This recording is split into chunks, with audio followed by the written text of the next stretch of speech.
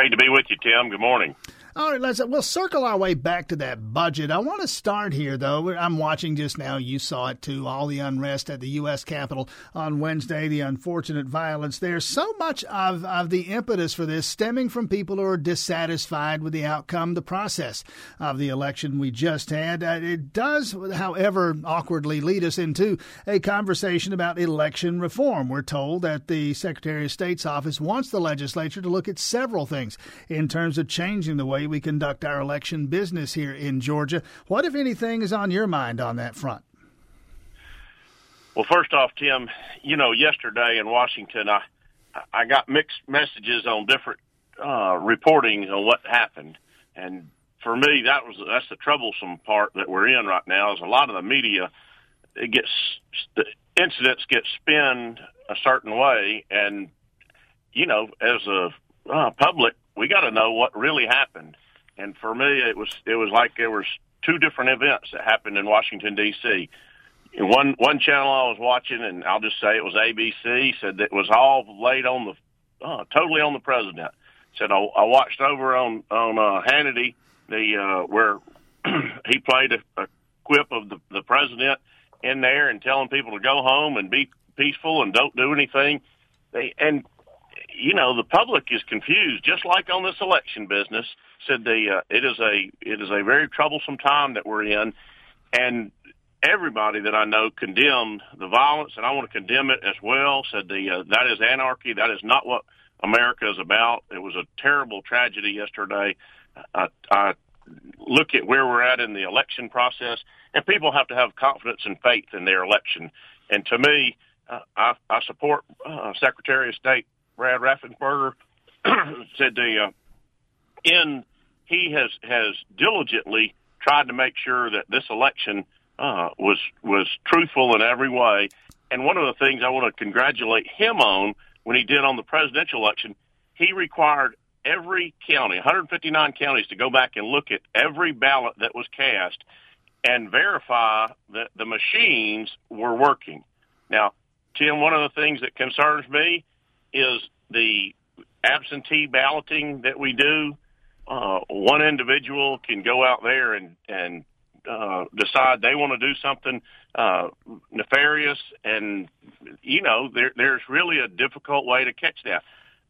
As an example, I passed around a sheet, had people sign a person's name on it, and out of in a Chamber of Commerce breakfast meeting last month, out of that sheet, there were probably 3 or 4 that would have easily passed as a like signature on that same signature. And to me, that's a terrible way to go through an election and not think that we've got the utmost security on your vote. Well, and that's a couple of things that are being proposed, Senator Frank Ginn, and you touched on 2 of them there. One is the return to, or the end of, I should say, no excuse absentee voting, going back to what we had before. I think it was 2005. You had to offer and provide a reason for why you needed an absentee ballot. Now, the other, and you referenced it there, signature match. I got folks in the Secretary of State's office saying, listen, other states do other things. Maybe Georgia should as well.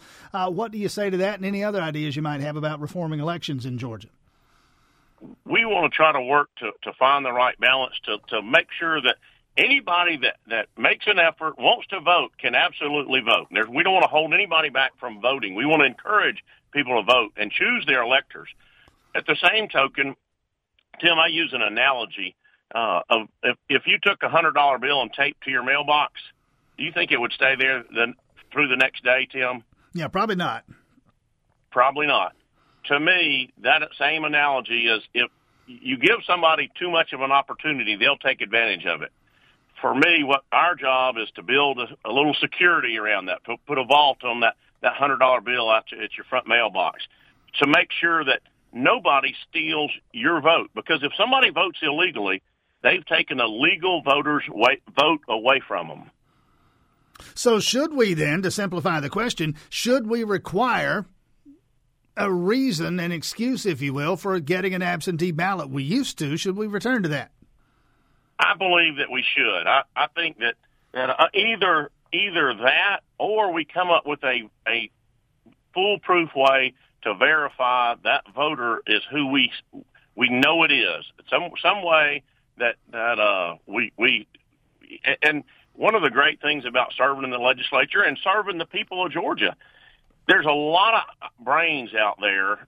I don't have the best ideas in the world, but somebody in this country does. And for me, we want to do our research. We want to see what people are doing, see what is happening in other states, and try to come up with what's the best thing for Georgia. I don't have to have the answer. I have to know where to go look for the answer.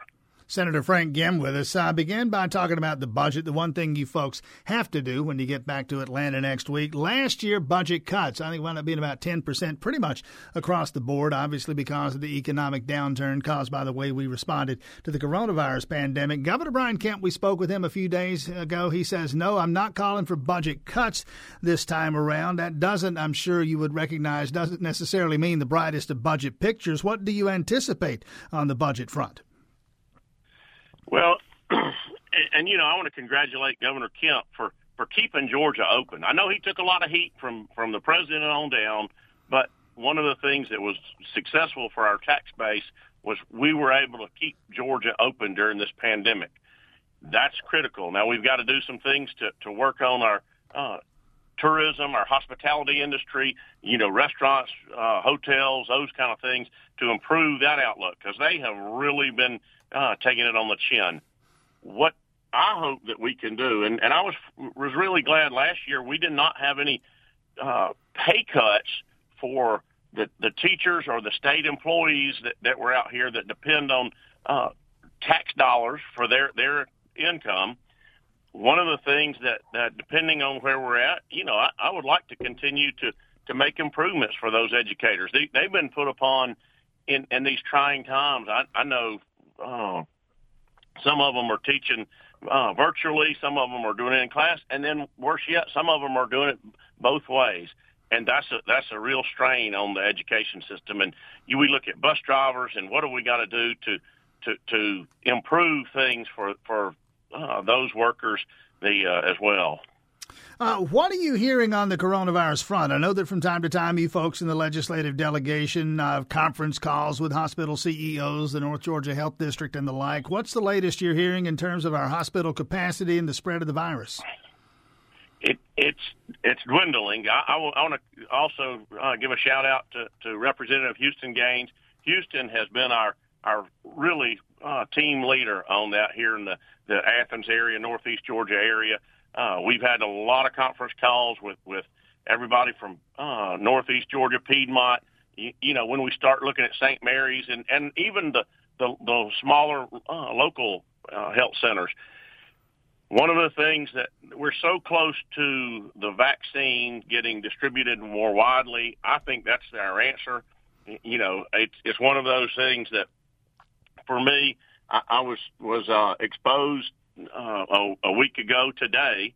And I've stayed out of a lot of things just because of that exposure. I went down and got tested at the state capitol yesterday or day before yesterday, excuse me. And I'll probably get tested again. So that that's the first time I've ever been tested. Tim, I want to tell you the bad news for me was Georgia Tech was running the test down at the Capitol. And for a dog to go down and have Georgia Tech running something, I was really disappointed.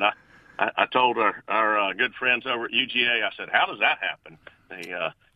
Go Dogs, in other words. Well, on that front, the University of Georgia is going to serve as first of all, a storage and distribution center for the vaccine. Actually do now have on the University of Georgia campus both vaccines, Pfizer and Moderna. But quickly, and we'll let you go on this one, Senator Frank Gimm. You went through some of this last year, the shorter part of the session that was broken into pieces, all the coronavirus protocols, meeting in the galleries and seating in the galleries and wearing masks and all the rest of it, social distance.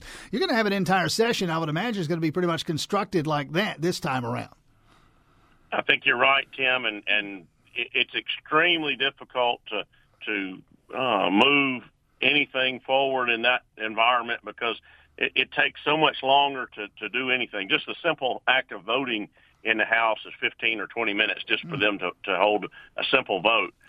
And it slows the pace, which sometimes is a good thing.